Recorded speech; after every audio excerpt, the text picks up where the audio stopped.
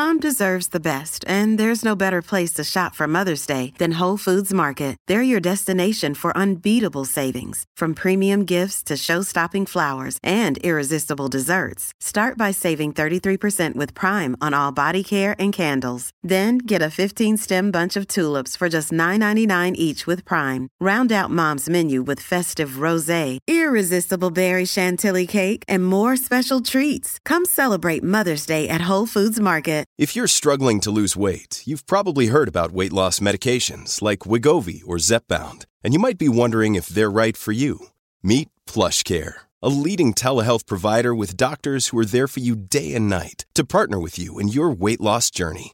If you qualify, they can safely prescribe you medication from the comfort of your own home. To get started, visit plushcare.com/weightloss. That's plushcare.com/weightloss. plushcare.com/weightloss. This is Optimal Living Daily, episode 1329, Habits, by Colin Wright of ExileLifestyle.com.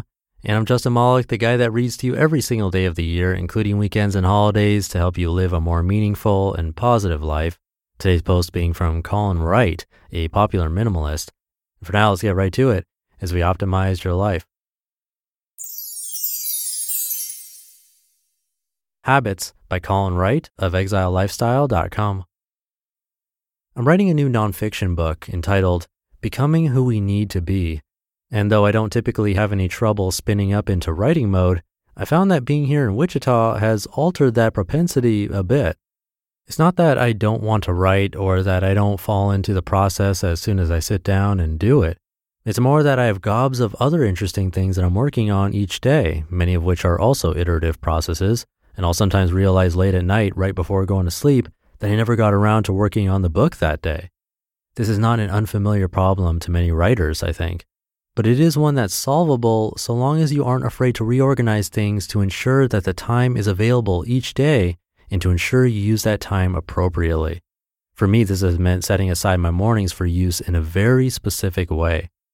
I wake up whenever I wake up, usually around 7:30 or 8, and walk out to the living room. I set the timer on my phone and I sit doing nothing but thinking for 10 minutes. This, I find, primes my brain for work, but also allows me to sort through what I want to accomplish that day, address anything I've been worrying about or any ideas that came to me the night before, and to essentially get mentally structured from the outset. I've done 20 minutes of this each day for many years, but generally later in the day. This is additional time that serves a similar but slightly different purpose. Next, I take about 15 minutes to check my email, respond to any pressing messages, rifle through my social networks for the same, and do a quick spot check of the news. Within a half hour of waking, I'm writing. I'm currently moving at a pace of a chapter a day, which is something like 2,000 to 5,000 words depending on the topic. I sit and work, sipping at coffee, my phone on the other side of the room, my usual browser windows closed, the internet used only when I need to look something up for the book. When I finish the chapter, I move on to other work-related tasks and keep going like this until noon. The only real difference between this routine and what I had already been doing is that it has front-loaded my work to the beginning of the day, which solved the aforementioned problem of not getting around to working on the book. It also solved another problem I hadn't been consciously aware of until it was solved. I'd be a little stressed throughout the day, worrying that one task or another wasn't yet taken care of, knowing that I will tackle it later, but still subconsciously worrying that something else would come up and keep me from doing so. When you travel a lot, you tend to assume anything can happen and that your environment will change around you and that you'll likely be unable to rely on any schedule you put into place. I don't think that habits and rituals are the be-all, end-all of personal development. There are many different ways to grow, and being capable of not just existing but flourishing, even without rigid structure, I would argue, is an immensely valuable skill that carries over to anything you might do. That said, if you want to learn a new skill, finish a big project, or do something difficult, instigating new routines in your life is a relatively simple way to make it happen. A few things to think about when investing in installing new habits. Number one, you needn't wait for a milestone to make a positive or even experimental change. Getting into the habit of not waiting for outside catalysts is a good idea because it means you'll be able to more rapidly make these changes when it makes sense to do so. It makes you less reliant on other people or even just a calendar as a whole. That said, if there's an impending milestone on the horizon, say a birthday or a new year, it doesn't hurt to make use of it to suit your needs. In the case of holidays, everything around you will be changing for a time, and a lot of existing rituals will be upset by the abnormality. That's an opening for you to install some new habits without your having to forcibly break the existing ones first. Number 2, tethering new habits and rituals to old ones helps a whole lot, especially in the early days. I find that the biggest hurdle in, say, establishing a new routine of resetting things in my home so that I wake up to a full ice tray, no dirty dishes, and all the furniture where it belongs, is to attach my home reset habit to my brushing my teeth and taking out my contact lenses habit, which itself is attached to my nightly workout routine habit. You may still have to force yourself to perform that new task if it's something that seems cumbersome or unpleasant in the moment, but this tethering at least makes it less likely that you'll just outright forget to do it. And until you've successfully done something a dozen times in a row, forgetting is likely. Number 3, set a date to check in and see if this habit you've established is worth continuing. This is a valuable thing to do for a few reasons.